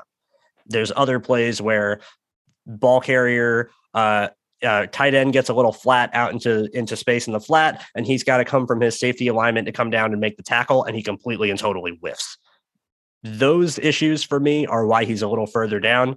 And I think the NFL is higher on him, I guess, from the rumor that I heard that don't even know is even true or not. But the NFL is probably higher on him because of his athletic talent and because they think that leave him in one spot and let him do what he's best at, and there can be, something there. And I'm not disagreeing with that, but I am a little worried overall about his instincts and being that last line of defense at safety, especially free safety. You can't make mistakes. Mistakes by a safety cost a defense much more than mistakes by other positions. And so because it's the difference between big gains and touchdowns. And I really don't want to see any more of the Jets give up touchdowns because their safeties are not in the right spot or get caught out of position. So that's my worry with Nick Cross. But from an athleticism standpoint, from a play style standpoint, from a ball skills standpoint, he fits what the Jets would need for sure. Yeah. I mean, it's part of the name, safety. You have to be a safe pick. You have to be a safe talent. The team needs to be able to rely on you. And yeah, as of right now, where he stands, I don't think we can rely on him as much as we would need to. So to me, that drops his value. But agreed. Like you just said, the league is a little bit higher on him than we might be. So I feel like there will be teams out there that are willing to overdraft him. So if we're desperate, I probably would still go elsewhere, just because I would rather take a lesser quality player that is more reliable. That you somebody that you need to develop, but has everything there and isn't as streaky. So yeah, that would probably take him out of consideration for me at least. Yeah, I definitely prefer Joseph. If the Jets haven't drafted a safety yet and it's pick 69 and Nick Cross and Kirby Joseph are both on the board, I'd much rather take Kirby Joseph just because I think on a down-to-down basis, his coverage is more sound. I think Nick Cross gives you the splash playability maybe a little bit more. Maybe he came from the other hash and tracked the ball and made a jumping interception 40 inches in the air and came down with it. That's where Nick Cross is going to be a little bit better. But Kirby Joseph isn't going to be giving up the touchdowns in between. And I think that's the difference for me. It's like you said, as a safety, it's in the name, and you got to be able to be a safe player and cover for the players in front of you. And I think Kirby Joseph does a really good job at that. Nick Cross does a good job at that sometimes. And if he was more consistent with it, I'd probably really, really like him overall. But it's just the inconsistency is just so hard for me. Agreed. All right, Matt, any other safeties you want to talk about, or you want to get to these corners? Let's see. Since I just mentioned that I'd probably go after somebody that's a little bit more constant with their game, but maybe needs to develop more, would be Jalen Foster from South Carolina. Fill me in, because I haven't heard anything about this guy. So he's a little on the shorter side. He's about 5'10", 5'11", 195. So he doesn't have the ideal size that you want. But he's got great ball skills. He takes good controlled angles to ball carriers. And he kind of just feels very comfortable in that deep position. He's got very good range. He attacks the catch point very well. He's got good instincts. His eyes are great downfield. And he makes a lot of plays. He flies around for that defense. He's a great downhill guy. He's constantly making plays. Even at behind the line of scrimmage, or even in the mix of in the box, he's always around the ball carrier. I like those guys, the kind of guys that you always see flying to the ball, even if they're not making a play, you see them making the effort, play in and play out. He's definitely, like I said, he's not the ideal build for what we might be looking for, but he does have enough there where I think he can develop into, especially that role as a deep center fielder. I wouldn't mind bringing him in as an undrafted free agent, or if we somehow acquire some later round picks in the 6th or 7th round. Jalen Foster is a guy I would definitely be looking at. Yeah, like I said, I hadn't heard of him, so I just quickly Googled him and pulled up some numbers on him real quick. So I'm looking at that. 5'10", 195. So like you said, a little bit smaller. A little bit of that LaMarcus Joyner build. Funny enough, another guy who went to Florida State and is also on the Jets.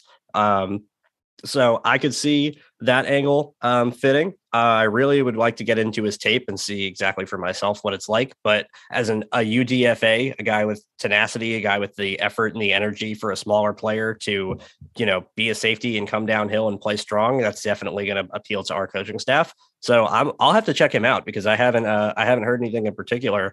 And like we said with linebacker, how high do they value safety? Is we could be sitting here saying trade up for Lewis Cine, and the Jets in their front office could be saying he's great. We don't care. We don't value safety that high. So it'll be interesting to see where they attack this position and where exactly they fill it in, because I think the only other time we've seen Joe Douglas draft a safety was Ashton Davis. And I think that was a little bit of best player available for them, where they needed a safety, but no one thought Ashton Davis was going to be available in the 3rd round. And it was mainly due to injuries and the fact that he couldn't test again due to COVID after that he kind of fell a little bit. So I'm curious to see where exactly they value the position and if this is going to be something they attack early on, which we think they should, or if this is going to be something they do a little bit later. If so, then this guy might be a fit. Yeah. I mean, they did just get Whitehead, so they're not afraid to pour assets into the but position. They got Whitehead for such a steal. Like let's be very clear here about the Jordan Whitehead contract, because we said about it in our free agency show. I had said it was my favorite signing that they had made because of the value, and I'm it's been a month and a half since then. I'm still right there. I haven't moved off that point whatsoever. The Jets are paying Jordan Whitehead half what the Saints are paying Marcus May. Yeah. It's like what they were able to get. Are you kidding me? For a guy that's younger, for a guy with less of an injury history, for a guy who makes more plays in the ball and is more effective against the run and is a perfect scheme fit, the Jets are paying him $7.5 million for 2 years. What? $7.5 million a year for Jordan Whitehead? Are you kidding me? Joe Douglas needs to be arrested. It is. I can't. It's going to suck. It's going to suck really bad because at the end of next year, after Jordan Whitehead's a Pro Bowler, he's going to ask for a raise and he's going to be deserving of one. No, absolutely. I mean, his cap number next year is about 10 million. So that's still too low for him. It's still too low. That's still a steal. Like, yeah, it's just God. That contract is so good. I cannot wait to watch Jordan Whitehead in this defense. It's going to be so fun. I kind of wish it was a bigger contract, but I guess that will come if he plays like we expect him. Yeah, that was kind of the thing. This is like the prove it deal of, here's what we can give you now in this defense. Prove that you can fit in this spot, and then he's going to play fantastic, and the Jets are going to go, oh crap, now we have to pay him top dollar. But at least they have the safety of having him under contract in 2023, where they'll have the time to work that out. Yeah, I hope so. I'm really excited to see how that goes. Let's get to these corners here. Let's start things off with a little bit of a discussion for our listeners there at home. I know Ahmad Gardner is great.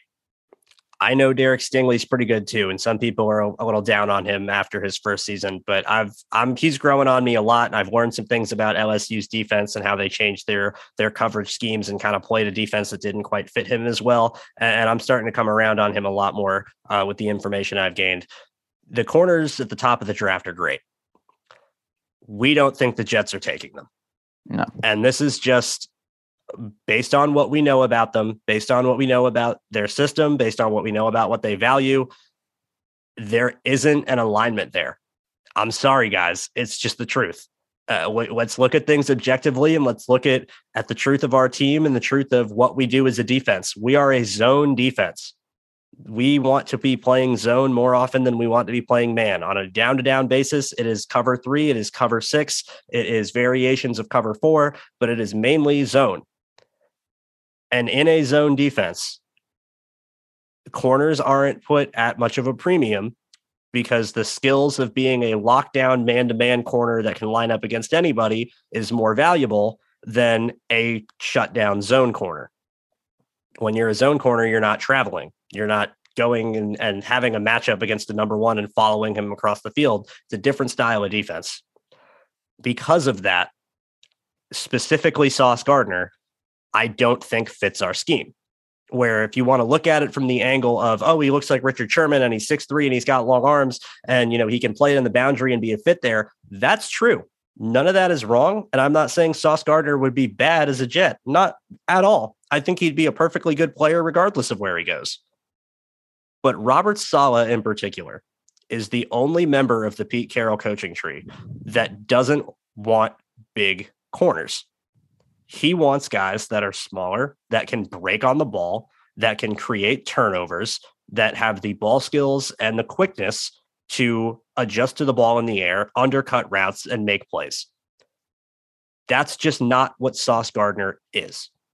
He is a press man corner that's going to be on the boundary, that you're expecting him to squeeze his guys into the sideline and press and turn and run and chop down and break down on underneath routes if he needs to.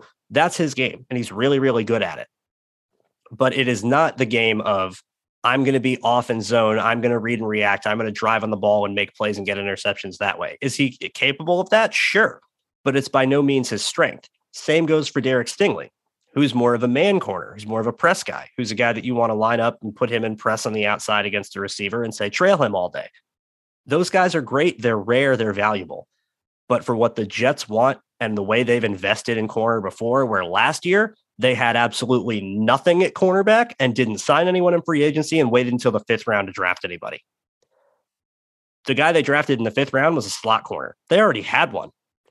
Guidry was the best corner on the Jets 2 years ago. Bryce Hall was starting to come out as a rookie. We were hoping that he could progress, but he had barely played. In terms of overall guys and talent, at that point, Javelin Guidry was the Jets' best corner. The first corner they took was Michael Carter II, who played slot. After that, they take Brandon Echols in the 6th round, who started practically every game outside of the few he missed while he was hurt. They don't value corner that highly. And if you listen to the Jets in their front office, they're telling you that by saying, we're always going to care about the trenches. We're always going to want to win up front. We're going to be strong on the offensive and defensive lines. That's going to be where we invest our talent. They're telling you guys, if you're willing to listen, they're not taking these corners that high. It's not about them. It's not about anything wrong with Sauce or wrong with Stingley or anything. They're great players. They're fantastic. But the Jets aren't going to be interested. I just cannot see a world in which everything I know about Joe Douglas, everything I know about Robert Saleh, this defense, how it works, all of that, nothing tells me they are going to take a corner highly. So we're going to be looking at some guys that are going to be later on in the draft that we're going to be highlighting because we think that's where they're going to target this position. If they target it at all, because Matt, I'm sure you can step in here and fill in. It's not like that they necessarily need a corner to start with. No. And maybe I'll play a little devil's advocate here. So even though it's not the biggest need to us, maybe it might be a bigger need to them because we think of this as more of a zone defense, but last year they didn't have much of a pass rush at all, and they were forced to play more man, and they didn't really have the guys to do it that much. I mean, Halls was our best corner, but at the same time, he didn't really make that many interceptions. I think he had one interception. So I think this defense. He didn't even have any last year. He has that was the year before. That was he has one career interception. So this is a defense that really wants to take the ball away. It wants to put pressure on the quarterback, force them to make errant throws, and have the cornerbacks that are able to use their instincts, their eyes, and their ability to break on the ball to really put themselves in a position to take the ball away. And they just didn't do it that much. I think Echols had an interception against Brady, which he then Echols got signed by Brady. Oh, yep. He did have 2 picks. What was the first one? Pick 6 against Tua. Against Tua, that's right. And that was actually, I'm pretty sure that was his second pick. I think his first one was against Brady down the sideline. So again, not to get too far off on your point here, they want guys that can break on the ball. They want guys that can create turnovers. So now our number one cornerback last year with Hall, if he's not that guy, is Echols that guy? It sounds like there's more of a competition. Is that guy? I'm calling my shot right now on April. What day is it? April 23rd. Our starting corners this year are going to be DJ Reed and Brandon Echols. And I think that worries a lot of fans that Echols is our number 2. And maybe a guy, even though it is Sauce's strength to be a press man corner, he still has so much to offer when it comes to his instincts as well, and his ability to break off of routes and to fill zones because he is that good. He is the number 1 cornerback for a reason. He does have the skills necessary to fill that void as a zone corner, while also having the ability to be a top tier man corner when we are in man. Because if our pass rush isn't what it needs to be, we're going to need him in man, because we didn't have that last year, not in Hall, and kind of fledgling ability of Echols. So being able to play both, I think, is a lot more valuable than some might think. Yeah, it definitely has its value, and I'm not going to downplay its value. And like I said, I think Sauce Gardner has plenty good instincts and could be a good player in this scheme, no problem. But let's look at it like we've been saying a lot with these other guys. What are you asking them to do? And are you asking them to do something that isn't what they're best at and what maybe their best ideal role would be? Sauce Gardner has good instincts for sure. He's able to drive on the ball well. His click and close is good. He's agile for his size, all of that. But are we sitting here saying Sauce Gardner is so good as a read and react zone corner at creating turnovers that he's worlds better than some of these other guys down the board? No, that's not why we're all enamored with him. We're all enamored with him because he's 6'3" and got long arms and he's really fluid in man. He's able to jam guys and then read and react and change direction from there. We're all really loving him for his man-to-man ability.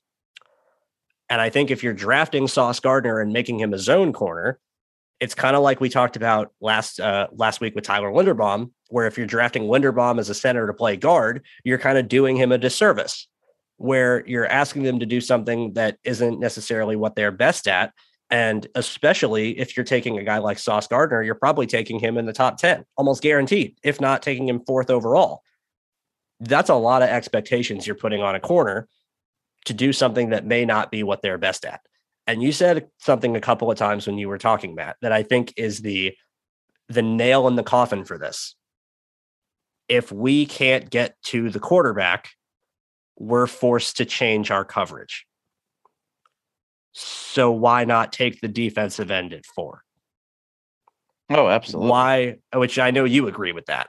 Yeah. But from the outside perspective, the Jets are viewing this as, instead of drafting one corner to cover better, we'll get a better pass rush, and then all of our corners will cover better because quarterbacks won't have as much time to throw.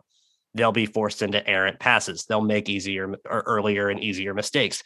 There'll be more opportunities for our guys to make plays in the ball. They won't have to cover for as long. That's the idea here, guys. That's the idea here, Pete. Like that's what they want to do. Put pressure on the quarterback, like you had said, force errant passes, and let these guys use their instincts and eyes and click and close to go and get the ball and make turnovers. That doesn't happen without the defensive line getting pressure first. So I cannot see a world in which the Jets draft a corner before they draft a defensive end. If they take a corner there, though. Yeah. We were just saying if we take edge first, yeah. What happens if Sauce makes it to 10, though? That's about the only scenario I could even see it as a possibility. And I'm going to be honest with you, Matt, with how our coaching staff operates, with how our general manager operates, and the priorities that we have outside of defense, which is make sure our rookie quarterback is not going to fail in his second year. I think you got to go wide receiver. And I think that as good as Sauce is, if you get your defensive end early, and you're hoping these other guys that you have that are younger, Brandon Echols going into his second year, Bryce Hall in his third year, you have those guys compete for the other spot. You're really hopeful for Michael Carter the second. And if not, you still have Javelin Guidry behind him. It's a lot easier to make the rationale of, we have some guys already, let's see how they progress, than it is to say that at wide receiver right now. So even if he gets to 10 and they go defensive end at 4, I just can't see it happening because I think they have bigger needs. And I think that the Jets know they have bigger needs, and they know that the impact of a new defensive end 4th overall and Carl Lawson is going to do much more for their pass coverage than just one more corner would do. Agreed. But again, wide receiver was a big need last year as well, but they still prioritized offensive line over that because they're going to value the trenches.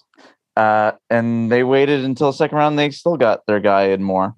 Maybe they needed a corner really badly. They had no one opposite Bryce Hall at all, and they had Corey Davis, who they had just signed in free agency at receiver, and still took Elijah Moore because they valued what he brought to the offense and his fit with Zach Wilson more than they did their corners. The Jets had, this is the thing for me, is the Jets had a bigger corner need last year, did nothing in free agency, and waited until the 6th round to draft anybody. What makes anyone think that they're going to go and use a top 10 pick on a corner this year when they've added another body in free agency and they have more guys on depth that they think could have potential too? I just don't see it.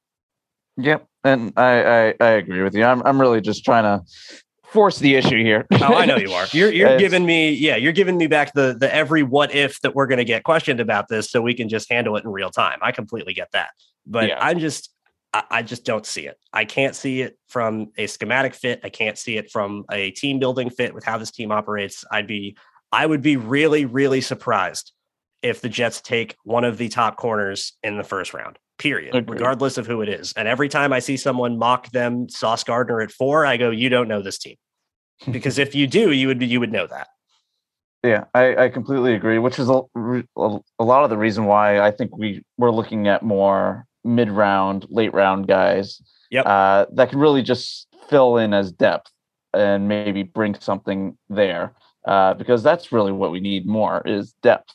Even if Eccles wins the job, Hall is a pretty good number 2 option behind him. If Bryce Hall's your 4th corner, you got a pretty solid group. Yeah, exactly. But I would still want to go deeper because it's the deepest teams that go the deepest into the playoffs. And one guy I really like is Damari Mathis from Pittsburgh. This guy is very physical. He is a guy that can thrive both in man and in zone. I like him a lot in zone just because of his instincts and his click and close ability, his eyes, and he's very good at attacking the catch point. He always gets his hands in there at the last second, rips away the ball. He knows how to high point the ball. He uses the sideline well as leverage. He does a lot of things that I really enjoyed watching in Revis back in the day. Just the way he uses the field to his advantage. I see that in his fellow Pitt alumnus, Damari Mathis. I think they're around the same size too. They're almost identical because you said that, and now it kind of clicked in my head, and I'm kind of looking up their comparisons. Damari Mathis was 5'11", flat, 196 pounds, ran a 4.39 with a 43.5-inch vertical. Darrelle Revis was like almost identical to that. let me get his exact numbers here, because it's very, very similar. Darrelle Revis, let's look here, 5'11" and 4/8, so a little bit taller, 204 pounds, so a little bit heavier, ran a 4.38 instead of a 4.39. Where's his vertical? Had a 38-inch vertical, so less of a vertical. They're very similar. Athletically and size-wise, they're very similar. So I see a lot of pluses in this guy's game, and if we're looking for a cornerback just for some depth in the 5th round, I would love Mathis as our guy. Yeah, I definitely think so. He mainly played slot corner for Pitt, but I do think he has the athleticism to play outside as well. His tenacity is fantastic. He has no fear of his size whatsoever. He will throw every pound of his body into shedding a block or making a tackle or coming downhill over the middle. Definitely has the all gas, no brakes effort that the Jets want in their and everybody on their team, not just their defenders. But he fits from that angle for sure. The athleticism is better than people were expecting. He did some really good job in the process of the combine and his pro day, putting up some really great numbers there. The only thing is that I think the Jets slot position is kind of a little figured out. So I'm not quite sure. Again, transitioning to a guy that I think is capable of doing it, but when you're asking someone to do something they haven't done, there's always a little bit of the question mark of transition there. But he's got the profile for it for sure. Probably going to be more of a middle round pick. I could see anytime after, what do you say about the top 50? Maybe that's a little early. Yeah, maybe top 65. Or after the top 65 is when you start to potentially get him in range. This is, like we've been saying throughout most of our position previews, the Jets not having a pick between 69 and 111 sucks so bad, because there's so many good players that would be fits for depth or not as high starting positions that would be really good fits for this team that are potentially going to be gone between that range. And Damari Mathis might be one of them. But if he is there at 111, I think, like we've said with a handful of these other guys at different positions, if he's there, the talent's going to be too worth it to pass up. Absolutely. All right, last guy of our position previews here for the 2022 season. It has been a lot of fun. We've had some interruptions in the meantime that have forced these into some longer form episodes, but it has been a good time nonetheless. And I am very excited to end our position preview with Alontae Taylor from Tennessee. Like I was saying with Sauce Gardner, Do you have other guys in this class that have good instincts and eyes in zone and can click and close and drive on the ball and make plays? Very similar to how Sauce Gardner can do it. Yeah, you do. And Alontae Taylor is one of them.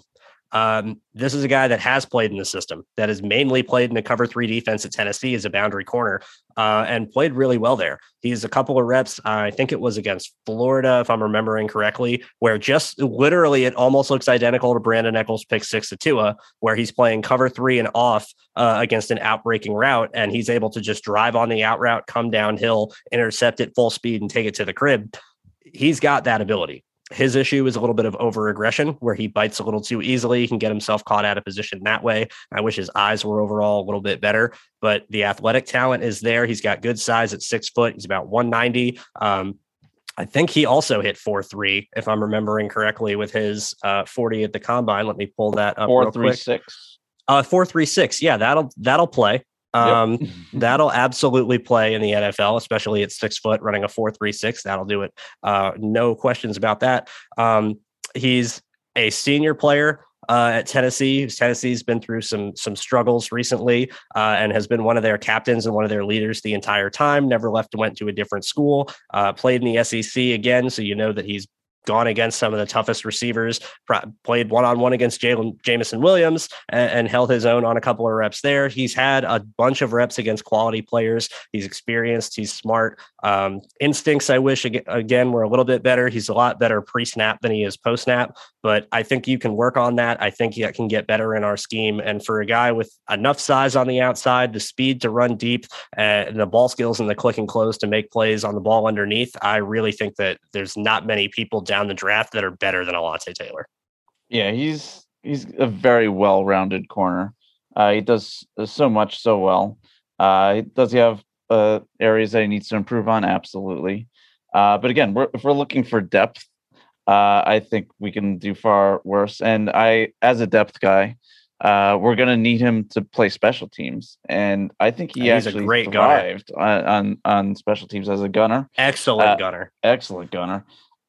So the value there is probably something that can be overlooked, but shouldn't be. No, not at all. Brant Boyer is going to love that. Brant Boyer is going to absolutely love his ability as a punt gunner and as a kickoff gunner as well. Just that straight line speed where he can come down at 4.36 with good height and good length and be able to keep himself free and go and make plays on special teams as well. I really think that he fits the attitude again. The all gas, no brakes attitude. We know he's a leader. He's one of the most respected players at Tennessee. I'm pretty sure he was a team captain there at some point for the Joe Douglas people in the building. Having another team captain, there you go. He's got the attitude that he played special teams his entire time at Tennessee, was there when they weren't necessarily winning and was still fighting. Never showed on tape that he was taking plays off or anything like that. I think he's going to wow in interviews. I think he's exactly the type of guy the Jets like. And that's why I really think he'd be a really solid fit. Me and James Wighouse, spoiler alert, who will be joining us next week on our War Room special as our third guest. He's been one of our favorites for a long time now, going back and forth with him, who's kind of a sleeper middle of the round corner prospect that we both really like. I'm a big fan of his game. I'm going to be following him wherever he goes in the league, just because he's been one of my favorite players of this process. That's also a fun thing that many people don't realize, that there's players that you kind of latch onto, that you fall in love with, and then they go somewhere else. Your team doesn't draft them, but you still kind of follow them because you still root for them, because everything that you saw in the whole scouting process really just sticks with you, and you really just wind up rooting for them no matter where they go. Yeah, that was Kwity Paye for me last year. I loved, or was it was either last year or the year before. I don't remember when Kwity Paye came out. I think it was last year, but yeah, I loved him and I loved his ability. I loved his athleticism. I loved his story. And then he went to the Colts and it was like, oh, I would have loved for him to have been a Jet, even though there really wasn't, much of a possibility of him ever being a Jet. But there's guys like that in the process that you definitely get attached to, that you root for, that you find out their story. And you want them to see them succeed. The guy like we talked about last week, and Josh Paschal is going to be one of those guys for me this year, knowing his story and knowing what he came from. Regardless of where he goes, I'm going to be rooting for him for sure. Yeah, there's a lot of guys that are just easy to root for, just good guys. solid guys, love the game, come from struggles, have whatever goes on in their lives, and then they just persevere. Easy guys to root for. Yeah, absolutely. It's one of my favorite parts about scouting in general is finding the storylines of the draft class that nobody people know, and finding the little nuggets on players like Abraham Lucas getting a noise violation for blasting Slayer on his guitar in his dorm room at 3 a.m. one year as a freshman at Washington State. Like, that's a great story. That's a guy, you hear that and you go, okay, yeah, you're an offensive lineman. Let's get it. Like, I love hearing that stuff. That's honestly some of my favorite parts about this. Jurgensen's beef jerky. And right, Jurgensen's beef jerky. Are you kidding me? That's excellent. I love stuff like that. This has been so fun going through all of these positions, getting our previews down. I cannot pretend that I am not excited to be finished getting through this draft class and nearing the end of the draft season, but it has been a ton of fun. We have an amazing episode planned for next week when James joins us for our War Room special. For those that weren't here last year, I'll go ahead and fill you in on that. Last year, we did a live mock draft where we as a group sat down, went through each of the picks, used a mock draft database that got an aggregate view of all the mock drafts on the internet to use our rankings, and kind of in real time mocked out how the draft was going to work for the Jets based on who we thought was available, made picks collectively as a group, and came away with our draft class. It was, in my opinion, the most fun episode we've ever done. I know Matt feels very similar. Exactly. We are very, very excited for James to be joining us this year. It's going to be even bigger and better than ever. So make sure you guys stay tuned for that. Thank you so much for listening. Until then, we're going to drop our handles and go ahead and wait the next handful of days until the draft. Matt, let's go on and get out of here. Matt, you can find me at Zazzy Jets. And make sure you guys find me at Andrew Golden _17, and also follow along at OKD Podcast. And check out James in the meantime at BSB Breakdowns as well. Thank you guys so much for listening. It has been a struggle. It has been a grind. It has been a slog getting through this draft class and this draft season. We are almost done. We are nearing the finish line. I cannot wait to be breaking down all the new Jets in about a week's time and really see how this team is going to be looking for the future.